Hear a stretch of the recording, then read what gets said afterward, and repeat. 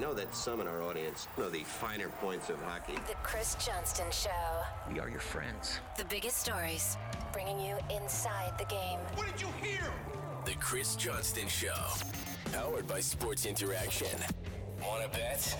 What is going on? Here's Chris with your host, Julian McKenzie. Part of the game. Siege, you were at locker cleanout day for the Leafs on Monday. You spent most of your time at the practice facility. As an outsider, all I saw were the tweets and quotes and comments and reactions. You were inside. You asked questions. What do you think was the biggest takeaway from Monday? That was the most surreal locker cleanout of my career. Usually these events are, follow a script. Usually they're pretty buttoned down and bing, bing, bing, bing, bing, one interview after another. There's kind of a feeling, quite honestly, the players want to get it over with. I think the organization wants to get it over with.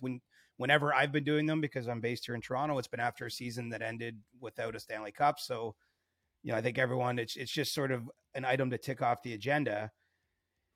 And on Monday, first of all, the Leafs didn't announce it till Sunday night that it was Monday at 9 a.m.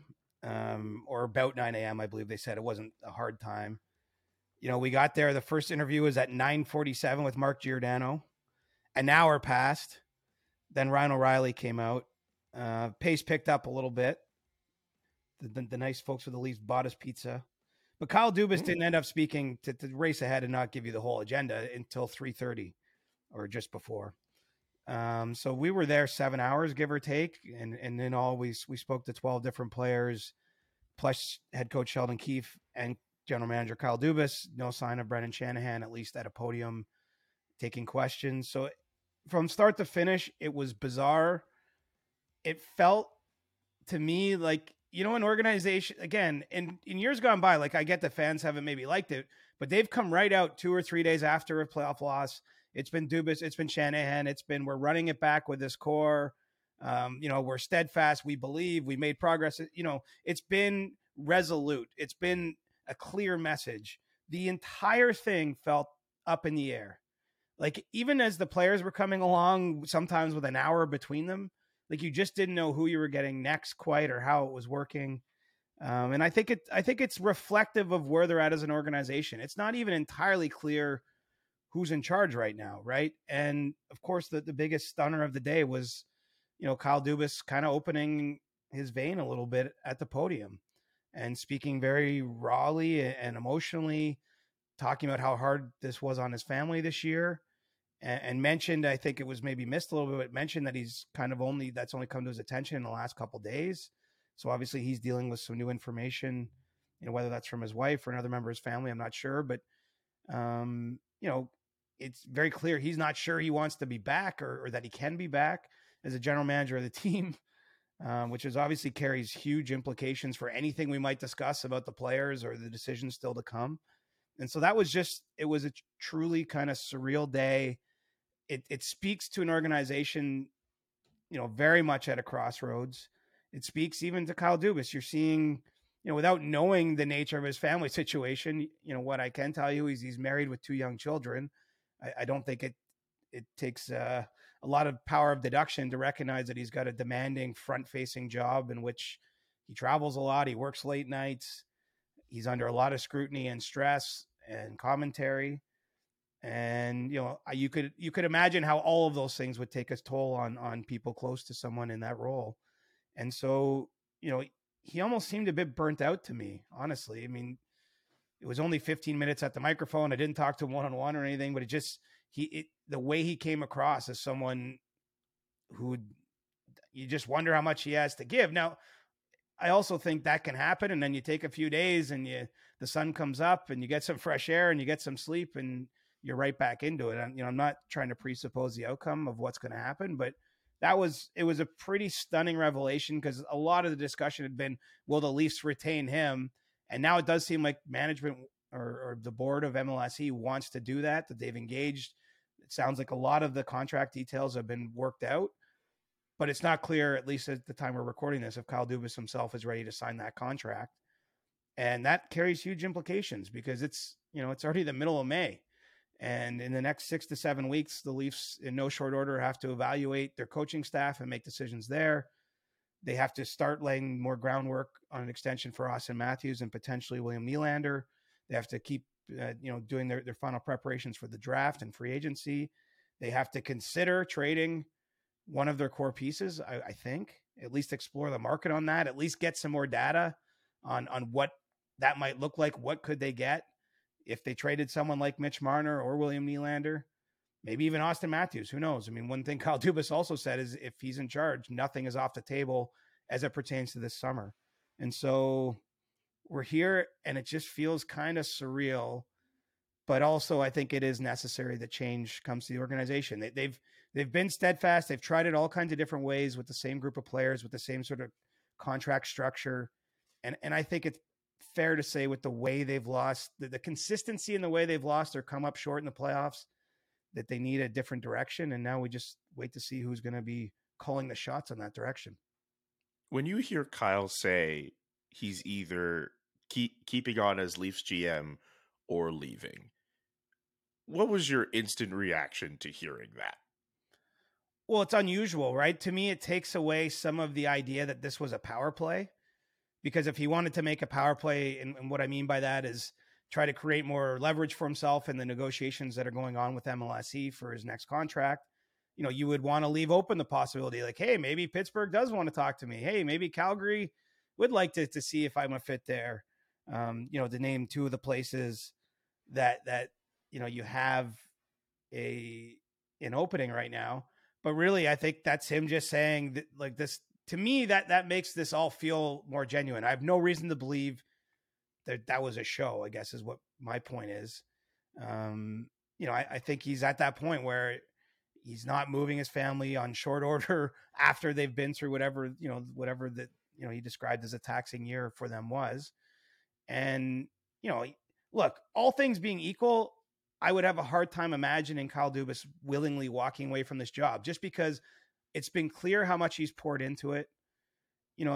One thing I thought of in this last day or so, Julian, is you might question his trades. You might not like what he says in interviews. You might hate the way he reacted in the press boxes at various times during the playoffs. Like, you might think it's weird that he keeps getting Sault Ste. Marie Greyhounds on the Leafs roster. Like, all those things, like, my point is, like, you might have those questions or thoughts about Kyle Dubas, but the one thing you could never question is that this guy was all in on his job. Like, anyone who has spent even a remote amount of time behind the scenes of the organization recognizes, like, he was all in, heart, body, mind, on trying to do what he thought was best for the organization. Like that's a winner. You wouldn't question it. But the question I have now is, can he keep doing that? Like, has that taken such a toll?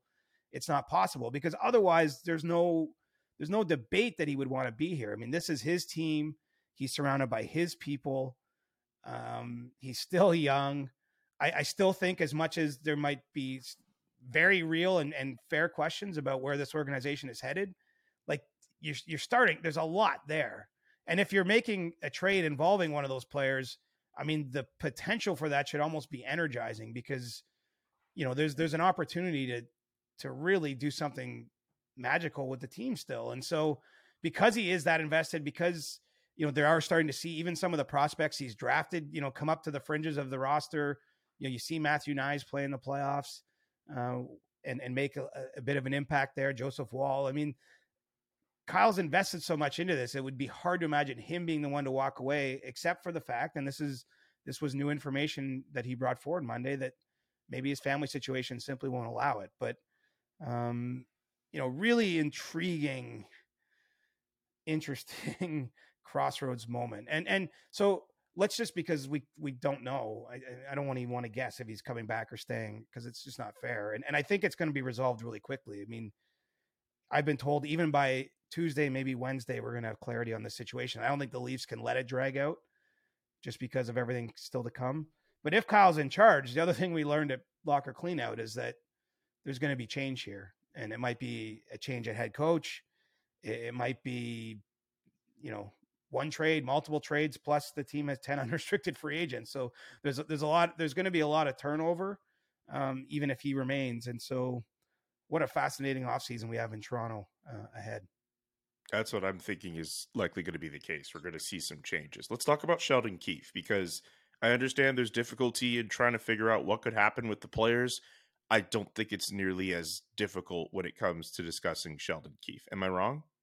Well, it's only difficult if Kyle Dubas remains because we all know about their long past together. And even, as part of that media availability on Monday, Kyle mentioned some of the adjustments he saw made even in a losing effort that at least got a reaction from the players. And he wasn't saying by any means that Sheldon Keefe is safe, but he was saying he'd be more down on Keefe if he hadn't seen him and his coaching staff make changes within that series to the Panthers that didn't produce results in terms of wins, but produced better efforts or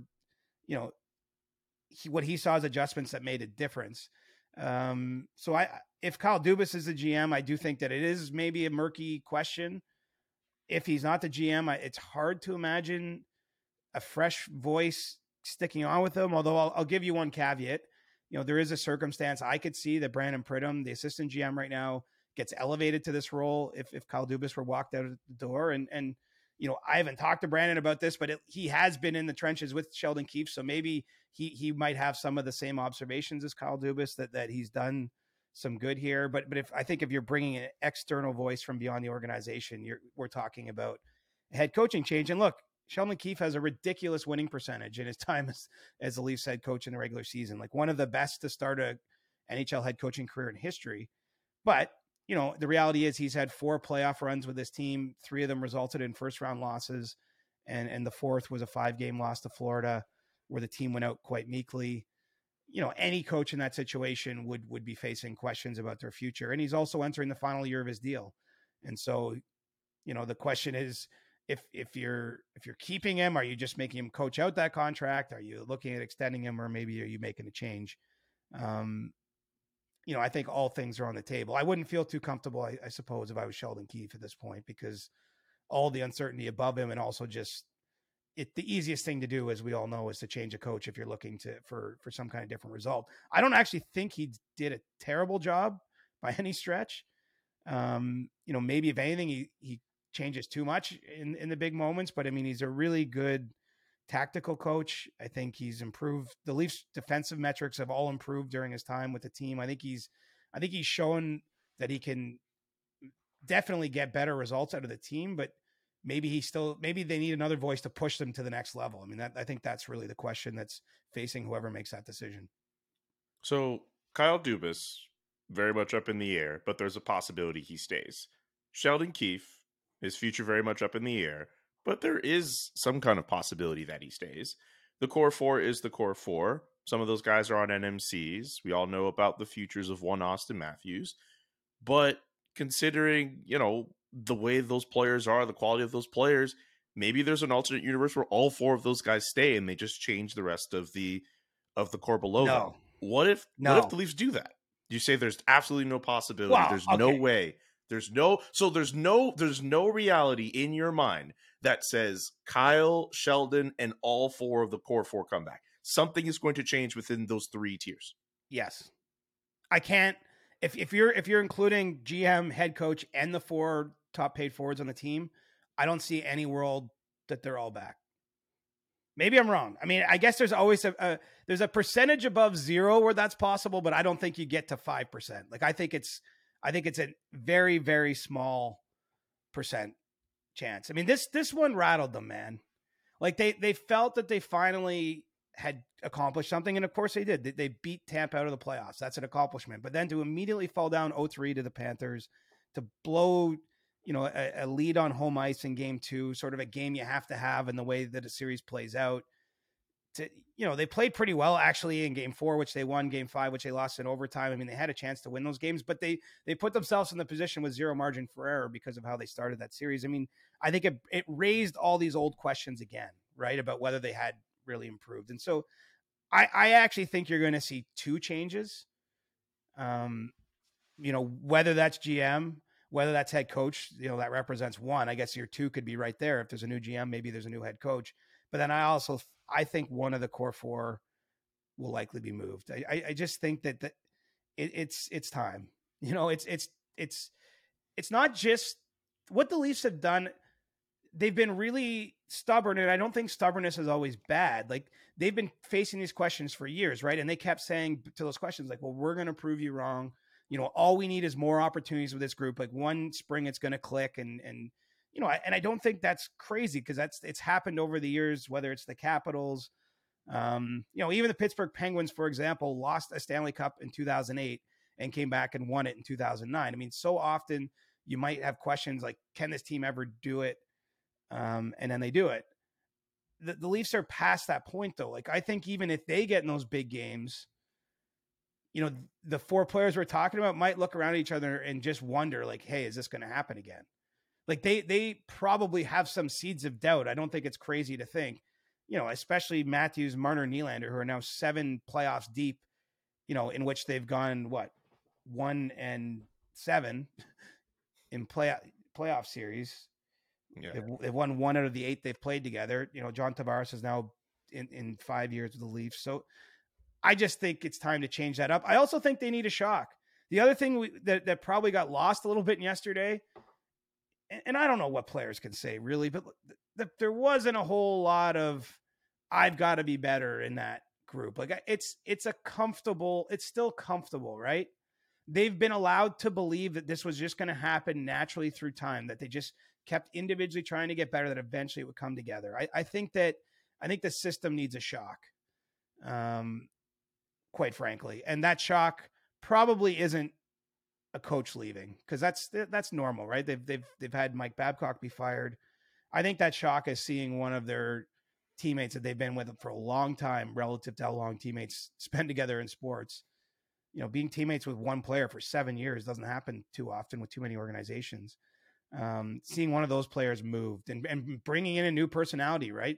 If you're trading someone like Mitch Marner, like you can only imagine the return, but I think at minimum the return is another star quality player that maybe even right now we'd be surprised to think of that player being moved by his team. But that's kind of what happens here. That's how you get to Huberdeau and Weegar for Matthew Tkachuk. When we started talking last summer about Matthew Tkachuk maybe being dealt, I don't think Florida was the favorite in kind of the rumor mill.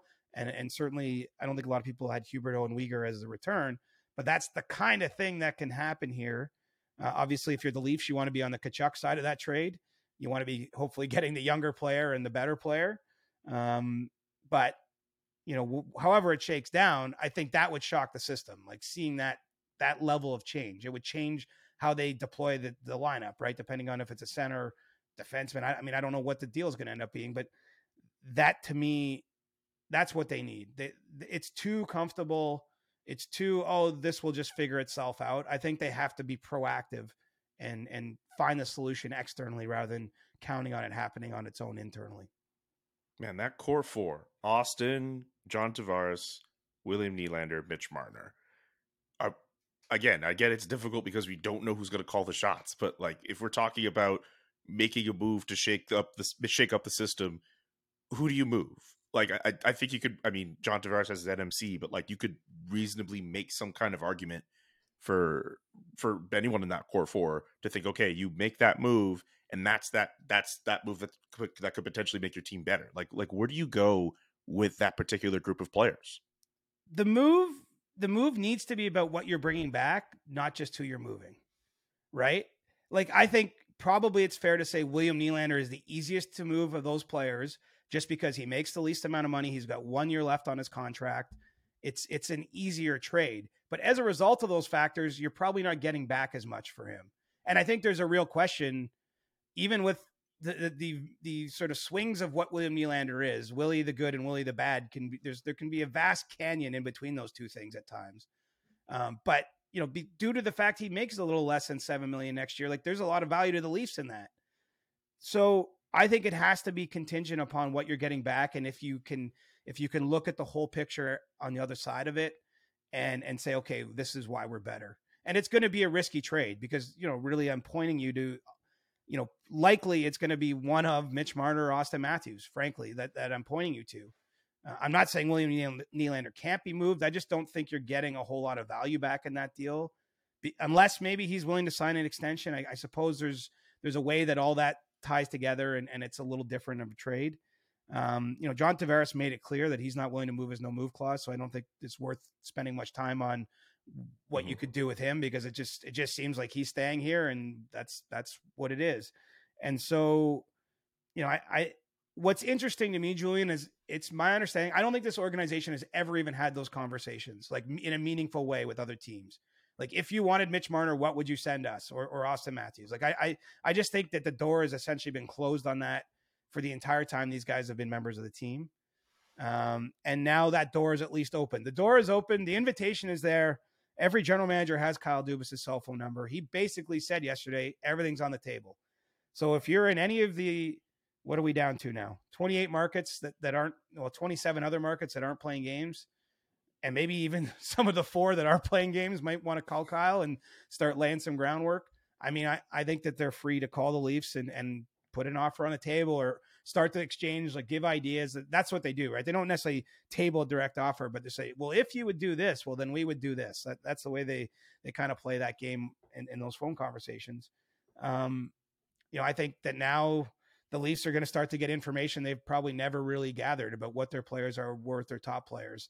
And, then I think you go from where those conversations lead you. I think you have to go into it with an open mind. It can't be, we're just trading this guy. I think it's like, okay, what could we get for any of these guys? And then make the decision from there. So if you're trying to point me in the direction of Austin Matthews and Mitch Marner, and look, the Leafs can do anything. This is just us talking. Those 2 players, it's Mitch, isn't it? I mean, Austin's the greatest Leaf of all time. They would want to keep him in order to ensure that they remain competitive. Not that Marner isn't, lacking on his merits too, but isn't Mitch the guy to trade in this situation? Am I wrong? I mean, it might point there in some ways, but I don't know what Austin's next contract's going to look like. That's part of this. And I think the Leafs already have an understanding of kind of where it needs to be. And, I don't think he's likely to sign a max level deal in terms of timeline. And I don't blame him for that, really. This isn't about loyalty to Toronto or anything. It's more, we're actually finally going to see the salary cap go up in these years, right? We're finally going to be released from this flat cap world in the next 7 or 8 seasons. The cap could be 110 million by the end of the next 7 seasons. No one has that crystal ball. But the point is, if you're Austin Matthews, I'm not sure it makes a whole lot of sense to lock in an 8-year deal, again, just from his standpoint, and finally entering the period where the cap's going to go up. So I think it makes the most sense for him. And let's remember, he has all the leverage here, like all of it. The only leverage the Leafs have is they can trade him by July 1st without him saying where he's going to go. But even if they traded him somewhere he's not all that thrilled to play, all he has to do is play next season in that city. And then he's in a UFA at 26, 27, and he's going to have his pick of the league and he's going to get a monster deal then. And so he has a ton of leverage, and I think it makes sense for him to sign a mid-level deal, whether that's 3 years or 4 years, something in that range. And it's going to be at a big ticket, right? I think he's going to be the highest paid player by AAV on that contract. And so the Leafs might look at that, and I don't know how they view this. And again, we don't even know who's viewing this because it might not be Kyle Dubas, but they might look at that and say, do you know what? It's just not worth it for us to not have more certainty than that. And maybe it makes sense to trade him. So I don't think, like, if you're just making the decision based on players, you probably want to keep the center who scores like a unicorn, who's 6'3", who is on pace to literally rewrite the record book in the franchise. Although Mitch Marner isn't too far behind in most of the categories, certainly assists and points. It's a hard call. It's not easy because the cap situation, everything factors into it. And the fact that everything is on the table, Julian, I'll just keep pointing you back to that. That everything is on the table if Kyle Dubas is in charge. That includes Austin Matthews. And so Matthews has a more accomplished resume, but I don't think he's entirely clear here. And what's wild about this is that deal probably has to be made before July 1st. Not necessarily, because the players might work with the team and all that. But I think if you're the Leafs and you're maximizing the asset, you've probably got to make, certainly with Mitch Marner, you make the trade before July 1st because he's got 2 years left on his deal. So there's some certainty for the team acquiring him. I think any team making a deal for Austin Matthews and giving up whatever the hell that package would look like, they're going to want to talk to Matthews and be sure that or comfortable that he's willing to sign an extension there. But yeah, we don't have much time for all this to get worked through. Like no. 6 weeks, anything nothing, else? Man. When we're talking about the level of decision that these represent for the organization. Whatever happens with Austin Matthews, to my mind, is even more important about whether Kyle Dubas stays or not. Like I think if you get in a world where you're trading Austin Matthews, I mean, like that's a trade. Anyway, I don't even want to open that door too much farther, but It's kind of wild because for so long, maybe not for so long, but like we've mentioned the idea of Austin Matthews playing in another market, but it felt like we did that in jest. Now this is like the most realistic, like this is the closest I've ever heard any kind of realistic scenario to that happening. well, the door was open to that Monday publicly for the first time. And here's the thing. I should be clear on this because I probably haven't made this point. I still believe Austin Matthews wants to be a Leaf. Like this isn't about him wanting out. It's more that the organization is at this giant crossroads and they have to decide what they want, right? You know, Austin Matthews, I believe, wants to stay, wants to sign that extension on or about July 1st. Like I don't think he wants this dragging on. He doesn't need any more speculation, but he also wants to believe the team can win the Stanley Cup. I think that's most important to him. And so the Leafs need to put a plan in front of them too. I mean, it's a little wild. We're sitting here on May 16th and so much feels up in the air. Like literally what could be more up in the air than like potentially moving franchise superstars, potentially having a GM walk away, potentially having to change a head coach and having to do it all in a 6 to 7 week window at the busiest time on the hockey calendar for transactions. I mean, it's hard to put your mind around it all. There's a reality where those three things I mentioned, the head coach, the GM, and that core four, there's a change at all three levels. I know I kind of said, hey, maybe there's a reality where everything stays, and you said no. Great soundbite. But also there's a reality all of that changes. Well, it's ridiculous. The higher up the chain of command it changes, the more likely there's change below, right? Like if you just get a brand new GM who's a fresh set of eyes, well, it's more likely he's changing the head coach and trading one or two of those players. Like that, I think that like it's like if you blow up a little higher up the chain, the explosions go downwards in this case. So, I think the quote I gave it, unfortunately, you always say something that gets you radioed, but I said on TSN 1050 yesterday that I expect one bomb, possibly more than one bomb. And I stand by that. I mean, I think that there's one major change, if not two or more coming. Okay, what about the rest of the roster in terms of guys like the unrestricted free agents that are to come? What about that aspect for the Leafs? Well, I'll summarize it quickly. Ryan O'Reilly sounded like a guy who is grateful to have a chance to play close to home and be part of this for a few months, but is probably going back to unrestricted free agency. Michael Bunting, sort of interestingly, I think he was a little hurt this year that the Leafs didn't engage in more meaningful contract negotiations with his agent. He is a local guy. He did establish himself as a full-time NHLer in these 2 years in Toronto. I think it's no secret he'd like to stay, but he was walking out the door yesterday feeling like the Leafs aren't going to extend him that invitation. There's time for that to change, though. I mean, they have exclusive rights to negotiate with him for the next month plus, and maybe once all this blows over, they go back to him and there's a contract to be done. But he certainly sounded like someone who thought he was moving on. Some of the new guys, Luke Shen and Noel Acciari, actually, both pickups at the trade deadline were quite clear they'd like to stay if the opportunity was there for them. I think it makes a lot of sense with Shen. He was excellent in the playoffs. I mean, really, one of the great individual stories from the Leafs run was how proficient he was in meaningful minutes alongside Morgan Riley. I think the goals were 10-2 in the Leafs' favor at 5-on-5 with Luke Shen on the ice during the playoffs. He just was steady. He ticks some of the intangible boxes. He's obviously there to fight or do, handle some of that other stuff in the odd time that happens in today's game. And, he's got ties to the organization. So odds seem pretty good that he would stay. We'll see on Acciari. And some of the other free agents off the top of my head, Wayne Simmons, probably not going to be back. I would say at this stage of his career was only used sparingly during this run. Alex Kerfoot, Justin Hall, feels like they're probably moving on, even though they've been longtime Leafs. I just see potential turnover in those positions. In Hall's case, the Leafs signed also Connor Timmins to an extension, so they've got a right-hand shot that can maybe fill some of what Hall did. Maybe not the penalty killing, at least to start, but we'll see there. But it all comes back to one thing: who's making those calls? I mean, you and I can sit here all day and say what we would do, but until we figure out who the GM is, it's hard to go too far down that rabbit hole. That sounds like a pretty good podcast episode in itself, doesn't it? Like you and I just sitting together, like maybe in the SDPN studio or something, and we just try to do that. Like that sounds like a pretty cool idea. I would do that. I would do that off camera. Yeah, well, of course. That's what we all do off camera. That's the beauty of a podcast is this is no different than you and I sitting in a bar, other than the fact we don't have a beer and we're recording it. But we're really just talking about what we know about the league, what we think about the league, what we think we know about the league. And thankfully we got 100%ers out there keeping us in business. Is there something else you want to mention about the Leafs that I didn't ask you? No, because let's face it, we're recording this on a rare Tuesday. We're going to have another show Thursday, and I think there's going to be news by then, and we'll probably be right back on the Leafs on Thursday. So I think this was a pretty good wrap up of that wild media day.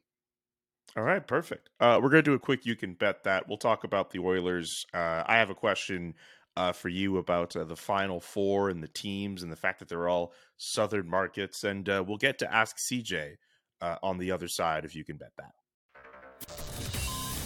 You Can Bet That with David Bastel. Brought to you by Sports Interaction.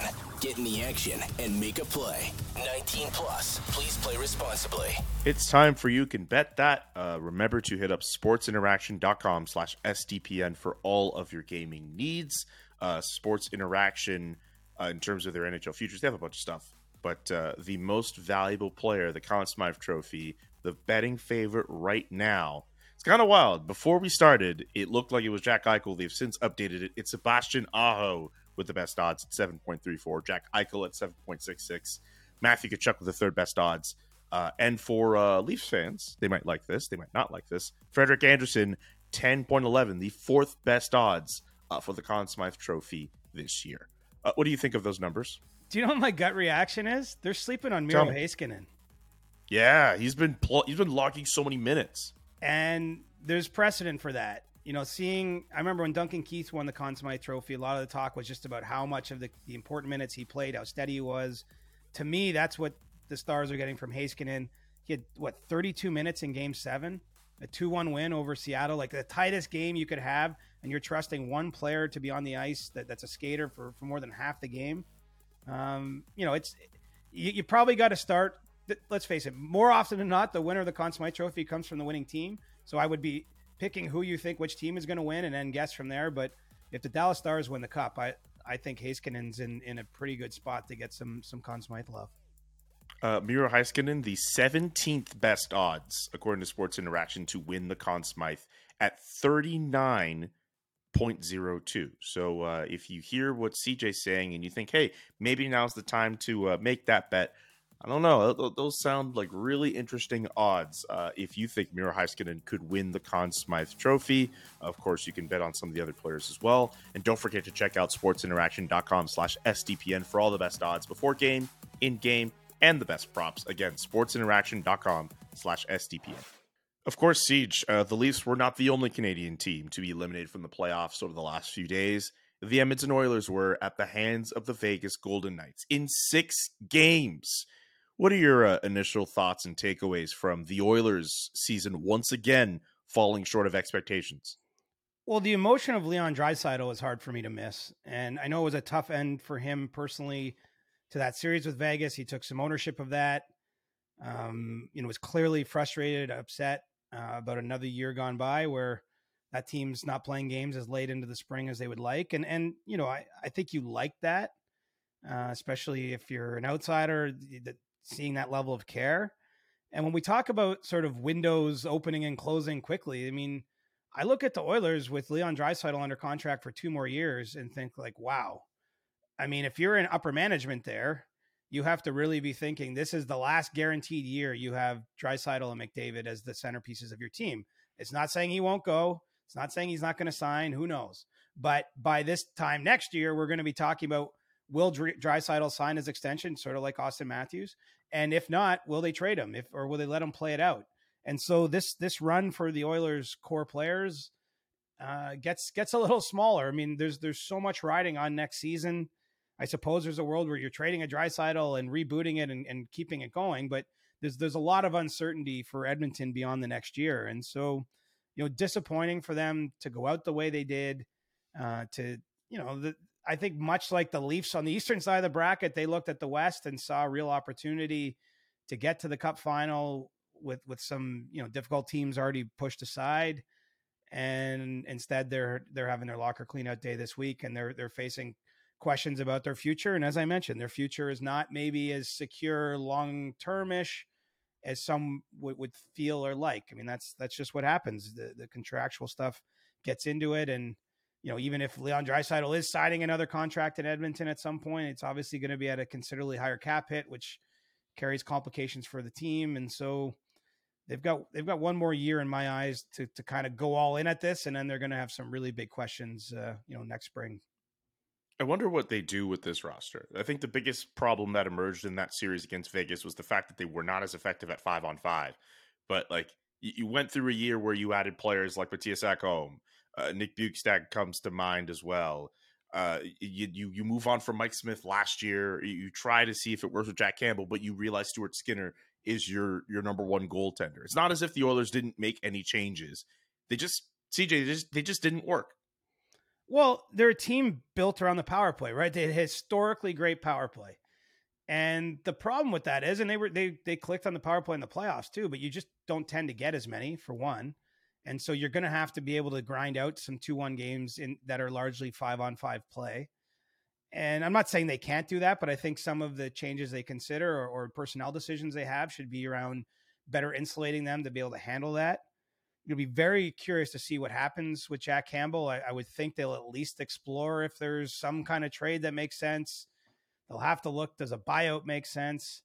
It's too soon to say what they'll decide, but when we talk about everything being on the table, I think everything has to be on the table with Jack Campbell, just because that first year of a 5-year deal didn't work out very well. And that cap space is important. The Oilers every year are dancing the limbo just under the cap ceiling. And I don't expect that to be any different come 23-24 season for them. So, I think there's a decision, or at least an exploration that needs to be had there. And they got to keep finding good players. I mean, that's the challenge. You have these stars, and I think that you like a lot of what you see from McDavid and Draisaitl. Like, I don't place this totally at their feet. I mean, what did Draisaitl have 13 goals in 2 rounds? I realize he didn't score any at the very end of the series, and that's part of where the self-criticism from him comes from. But this wasn't necessarily them being let down by the Stars. They just weren't good enough. When it came time to figure out who was good enough, well, the Vegas Golden Knights played really well, as you mentioned, at even strength and won the series and got through. And they did it with Aiden Hill, who wasn't, I don't know, what was he, their second or third goalie, depending on where they were at depth chart wise with injuries and such. So full credit to Vegas. They're one of the teams, along with Florida, that I twice have said they were going to lose in round 1 and round 2, and they didn't. So maybe when it comes time to make some round 3 picks, I'm going to have to revise my thoughts on those 2 teams. But the Oilers, they just weren't good enough at 5-on-5. And I think they might have to ask a more profound question, because they're going to have a great power play again. I mean, you roll out the guys they roll out. I don't see why that'll change, but they maybe have to try to find ways to ensure they can win games where there's no power plays, or you only get 1 or something like that. And that's the problem between regular season and playoff hockey. There's a difference there. And I know people want to debate it and all that, but you just don't see as many penalties called. Prison rules take effect at times during the playoffs, and that doesn't happen too often during the regular season. Make the regular season matter more. Yeah. We're not going to debate this. Fine. Okay. Well, that's okay. That's fine. I don't know. I don't have a strong enough feeling. Like, I've seen the debate happen a lot online, and I'm not saying those, like, I just don't know if we would like watching a playoff game with 7 power plays aside either. We might complain about that too. So I don't know the exact answer. It does feel like what we have now is maybe that there's a way. It's so hard. Like, you watch a game, like, I don't know if you saw the Toronto Florida game 5. It gets to the third period in overtime, and there's not a penalty being called until TJ Brody flips a puck over the glass in the neutral zone, like totally by accident, which has really didn't break up a scoring chance, was, mistaken play, but that's a black and white call in the rule book. And he's, Florida gets a power play. That's kind of, it starts to seem absurd. But then at the same time, I know if I was at a game that had huge stakes and there was like 14 power plays, however they're divided up, it might feel like the flow's disrupted and the referees are getting in the way. So I can understand. I'm a little more sympathetic to like, I don't know where the answer is there, but it's true though that you can't win with just high skilled players in the playoffs. Like I just think that's been proven time and time again. It doesn't mean you can't win with high skilled players, but you need to have a little different element, or you need those guys to maybe play in different ways for success in the playoffs. And I think the Oilers guys are doing that though. Like they push through.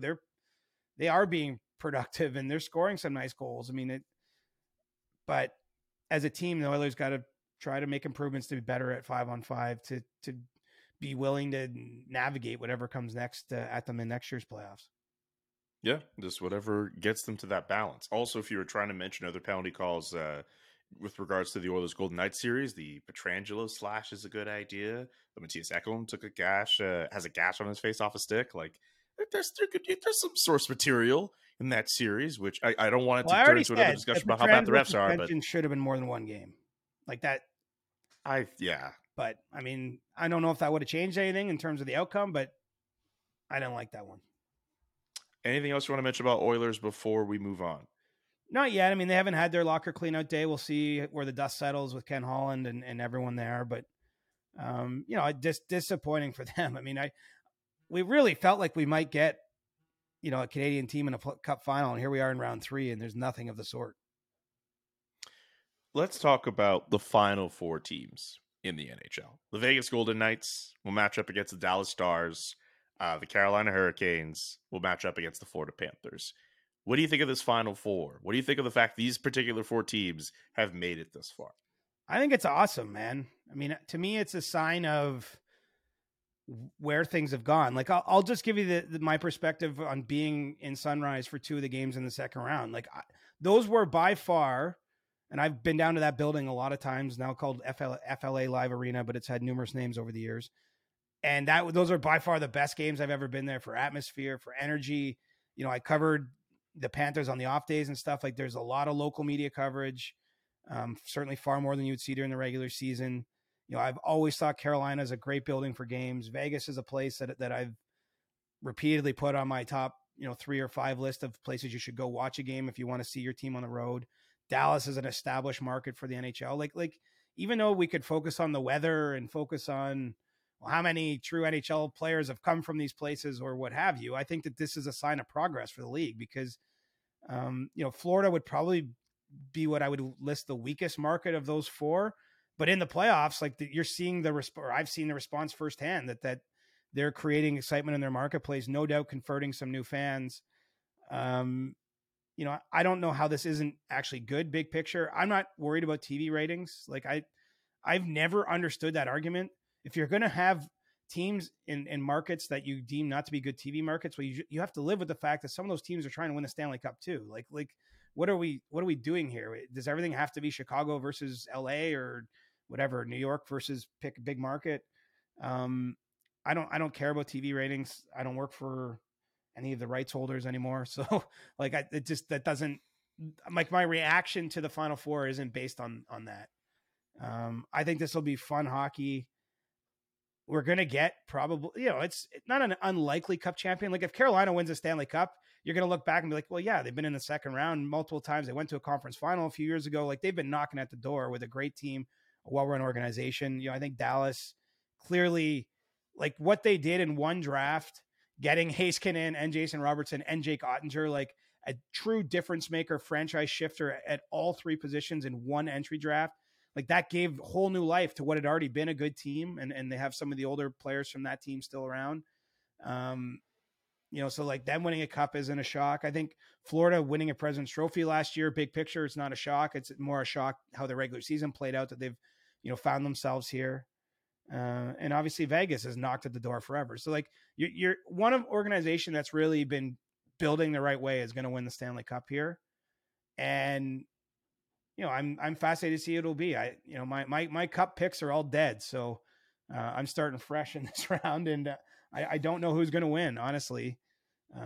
The worst thing you can do is spend time around one of the teams in the playoffs that's having success, like I just did with Florida, because it makes me go like, oh, wow, like they feel like they have something here. Like this is, they've got the mojo. But the truth is all 4 teams arrive at this point feeling like they have something here, that have had success, that have come through hard moments like a Game 7. and they're only halfway there. That's the other thing. Like, I am exhausted, Julian, not to make this about me. Yes. I'm exhausted from a month of, this is the first time we've recorded the pod where I'm at home in a month. Because every single day I've been out and about, airports, rinks, wherever it may be.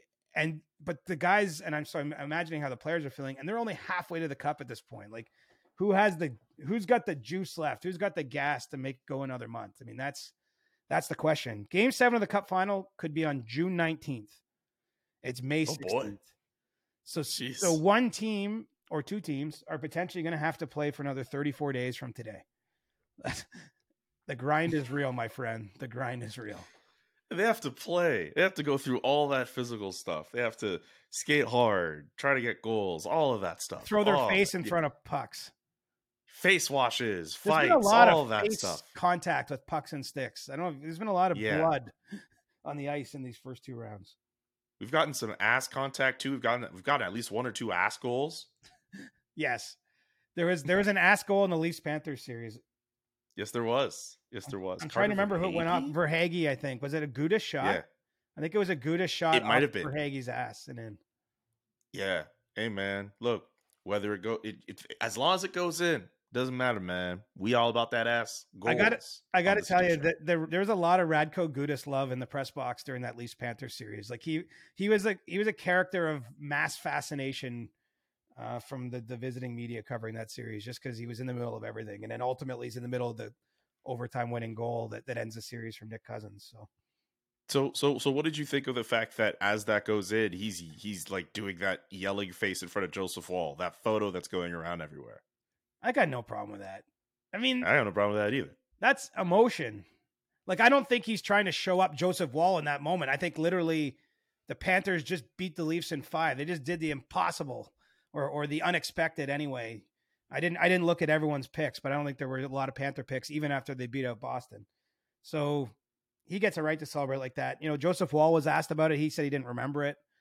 But it's sort of like way back in the day, I had no problem with the Jose Bautista bat flip, not just because I'm a Blue Jays fan, but because I think if you do the thing, you can celebrate the thing. And so the Panthers did the thing, and Radko let it loose.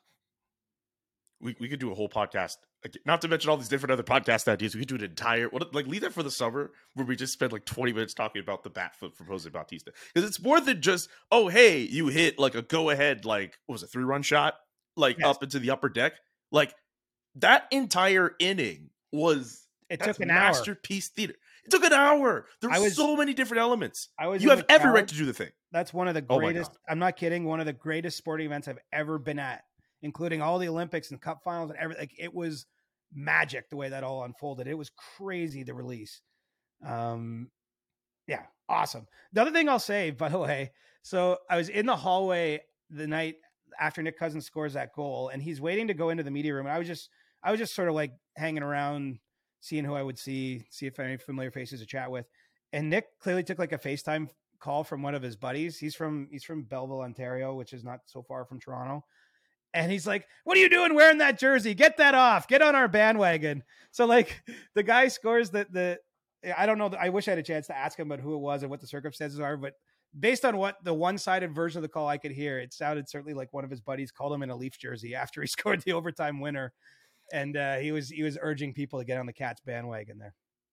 Yeah, I could imagine that. Also, a Sioux Greyhound alum, if I'm not mistaken.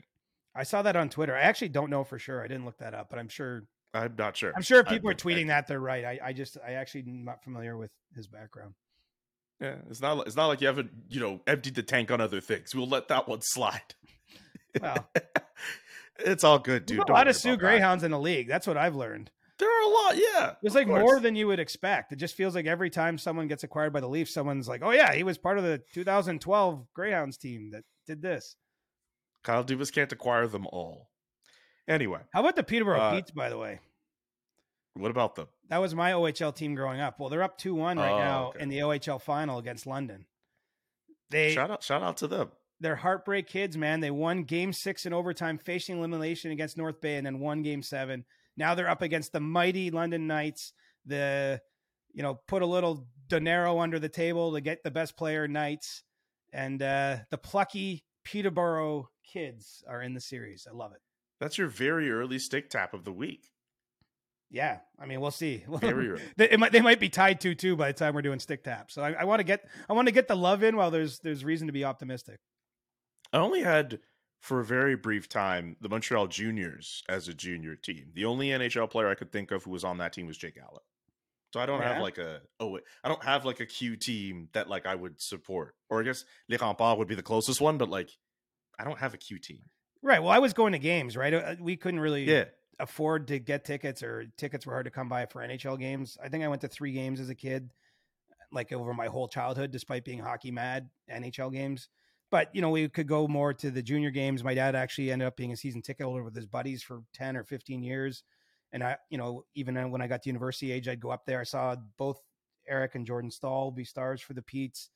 Actually, I remember going to a Pete's game in the playoffs against Kingston, and Sam Bennett was an absolute menace. Like he looked like Wayne Gretzky against a bunch of beer leaguers just in that particular game. Like he was so much better than anyone on the ice.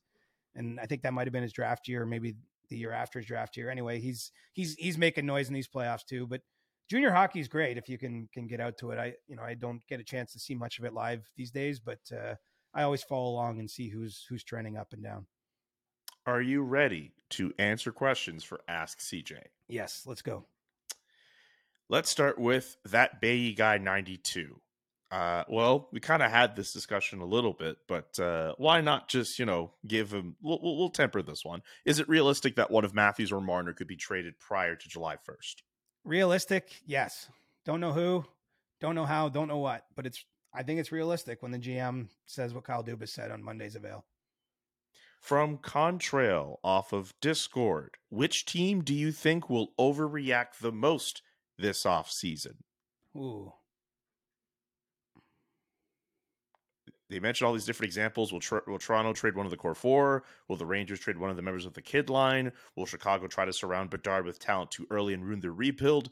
Who does the biggest stupid? Well, I don't think that trading a member of the core 4, or even maybe trading a member of the kid line, is necessarily overreaction. I mean, that's like what good teams are. They make those kind of hard decisions in an effort to be great.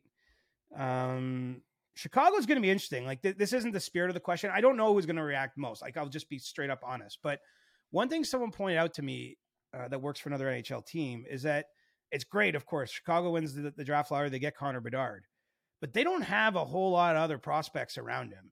And when we talk about contention windows, like how long is it going to take them to amass enough to become good / great before they're paying him like $14 million a year, assuming he becomes the player we think he's going to become? Like it's going to be a challenging window for them. And I think that they might have to consider dealing some of their picks or what they have now for players that are a little bit younger and more ready to compete, right? Like Crosby enters the Penguins with Marc-Andre Fleury already there. Chris Letang gets there. You draft of Getty Malkin the next year. I mean, like the core of that team arrived at the same moment. And similar patterns played out, whether it's Washington with some of their guys. I think it's going to be a challenging situation for Chicago, because I think that you almost have to try to get good quickly, but you also need more cross-controlled talent. So, winning the lottery is great, and then the reality of winning the lottery will set in pretty quickly. From Samtron. Hey guys, I have heard Gary Bettman say that NHL refs are the best in the world. But my question is, how does he know? Are there metrics, performance indicators that can be used to compare refereeing quality year over year amongst referees or between different leagues? A mentor always told me if something can't be measured, it can't be fixed. And I feel this is why improvements to refereeing haven't gotten very far, it seems. Fair question. I don't know that it can be measured, but I think certainly if you watch the IIHF World Hockey Championships going on now and watch it closely, you're probably not going to say, hey, we should be bringing those refs over to be NHL referees. And I say that with respect, but there's not clearly better officials in these other leagues. And the NHL has done in recent years a lot in terms of having training camps for referees. They've tried to recruit a lot of former players and have successfully done so, both to be linesmen and referees. They're trying to get more athletic, younger people involved in the game that understand the game. And, I think it's plausible to say that there aren't better referees in the world, but at the same time, I don't know that there's anything like, I don't know how you would begin to measure that, but the eye test will tell you there's not someone working in the Austrian Hockey League as a referee that is better than what you're getting from the best NHL officials. I'm pretty confident of that. This next one from Jay Money. What a playoff it has been. What has been your favorite moment of the playoffs so far? Ooh. I mean, the problem is I would live the playoffs primarily through one team, right? I covered the Leafs for 2 rounds. So I would probably have to say the night they won their first series in 19 years in Tampa was probably my favorite playoff moment, just because it was really interesting to see that happen, right? Now, in the context of the entire playoffs, I don't know what it means, because then they lost in 5 games. But for me, I haven't been able to watch the playoffs like a fan. I've missed a lot of games because I'm at games themselves and working late into the night. And so my personal favorite of just the 11 games I went to was just probably seeing the Leafs win a game in overtime, seeing them celebrate, just seeing the release of emotion that came with that. I get, and it won't be found anywhere in the history books because it didn't amount to much. But I've also got another 34 days now to watch what's left of the playoffs, and I'll probably see something that resonates a little deeper with me as that goes along. My personal pick is Carter Verhaeghe scoring the series clincher in Game 7 over the Bruins. That I've been able to watch the playoffs as just a general hockey fan, and I think that is like number one for me. With all due respect to the Leafs, I think that's obviously a really big moment. That's really cool to see that happen. But like, just the fact that the Florida Panthers were the giant killers that no one expected them to be, I still think that's the coolest story of the playoffs. Right, and tied that Game 7 with a minute of change to go on Montour. So yeah, I mean, like that's as I say, there's been more impactful moments, but he's asking my favorite moment. Well, I can only go by the 11 games I went to, quite honestly, because that's more that sits better with me. Like it feels more real than anything I watched on TV, and so Game 6 in Tampa has been my best moment so far. Nico D, we have a fun one for you. Either playing Michael Jordan one-on-one, first to 3 points, you need 1 basket. Pavel Datsyuk gets 3 breakaways on you in net, you need to stop 1. Or George St. Pierre has 3 attempts at a takedown on you, you need to stop 1. What matchup are you taking? Why would you fail? How would you have a chance to win? This might actually be a bit too elaborate, but I'm taking Datsyuk. I've got no chance against Michael Jordan. I'm 5'7". Yeah. And I don't have any discernible basketball skill, and I'm not getting anywhere near a fight with George St. Pierre. So by process of elimination, I get to Datsyuk. The way I win is I throw a very uncommon goaltending style at him. I maybe aggressively go for a poke check or do something he's not expecting, come right out at him. I'm not saying I would succeed, but I would look like nothing he's ever seen. I would cover as much of the net as I can, and I would just hope that at least if he embarrassed me, I wouldn't be in any physical pain, which I might be in the other 2 circumstances. Physical pain or just embarrassment? Well, I mean, I've been embarrassed before. I'll be embarrassed again. Embarrassment is overrated. I mean, come on. No one should get that embarrassed. What did you learn in your life that it didn't really matter to be all that embarrassed? I'm not sure honestly, that's a product of getting older. Like, I think I think it's a universal human experience that, when you go from 20 to 30 and then 30 to 40, like your give a shit meter about what other people thinks just goes down, because you recognize you can't control so much, that you can only give your best effort and be your best you, and you can't control what anyone's going to say. And there's no sense getting wrapped up in it. Like, quite honestly, people could say, like, I get mean things said to me online. I'm sure we all do. Anyone who's slightly public facing, like, it doesn't even impact my day at this point. I could care less, really. I try to be fair to everyone that I cover and do my job honestly and upfront, and let the chips fall where they may. So I think I'm not sure that there's any substitute, because if I told you at 20 that I was like that, it's not reality. Like, I was like anyone. I think I was always worried. I didn't know my place in the world yet. Right. Well, I've got a better understanding of my place in the world now. And so I do my best and live with whatever happens beyond that. That was beautiful, dog. Well, it's just the truth. And for any, like, our young listeners, as much as you cannot get involved in that stuff, I'm telling you, your mental space will be better. But as I say, I don't have a magic elixir. I just think sometimes you gotta grow through your experiences. You got to go through hard times. You got to go through good times, and then eventually you start to make peace with the fact that life is short, and you gotta make the most of it, and just not get carried away or caught up in the bullshit. That's honestly what I'd even tell the players. Like, it's the one observation I have around being around a team like the Leafs. It just seems like they still care so much about all the nonsense and bullshit. And like, the truth is, all that matters is enjoying their moment. And if they win games, people are going to say nice things. And if they lose in bad fashion, everyone's going to freak out. And, I think that you should just have fun with pressure and give it your best and live with the results. I wouldn't spend any time micromanaging, caring about all this stuff beyond your control. I think the Panthers, that's what's been the cool thing about spending the last 2 weeks around the Panthers. Like, they look like they're just having fun. And I get that it's a little easier. Maybe the expectations and pressure are different, but I think that they're just like letting the chips fall where they may. And if their season ends with a loss and they don't move on at some point, or they lose in the cup final, I think they're probably going to go have a bunch of drinks and just be like, what a run. That was fun. Great to be us. I think that's the best way to approach your life. And I think that's the best way for us to end this Monday edition of the CJ Show, with some really worthwhile and fulfilling life advice. Well done. I don't know if anyone got this far. Maybe a few 100%ers are still listening an hour in, but there's the bonus sage words from CJ at the end.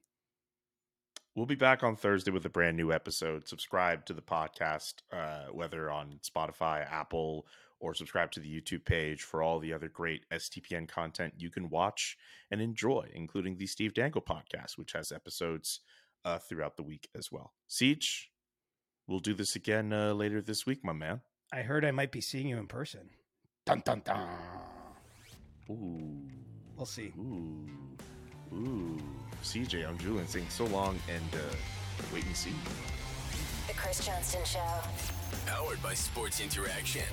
Wanna bet? Inside the Game, twice a week. Follow Chris on Twitter @ReporterChris. And follow Julian McKenzie @JK McKenzie. The Chris Johnston Show.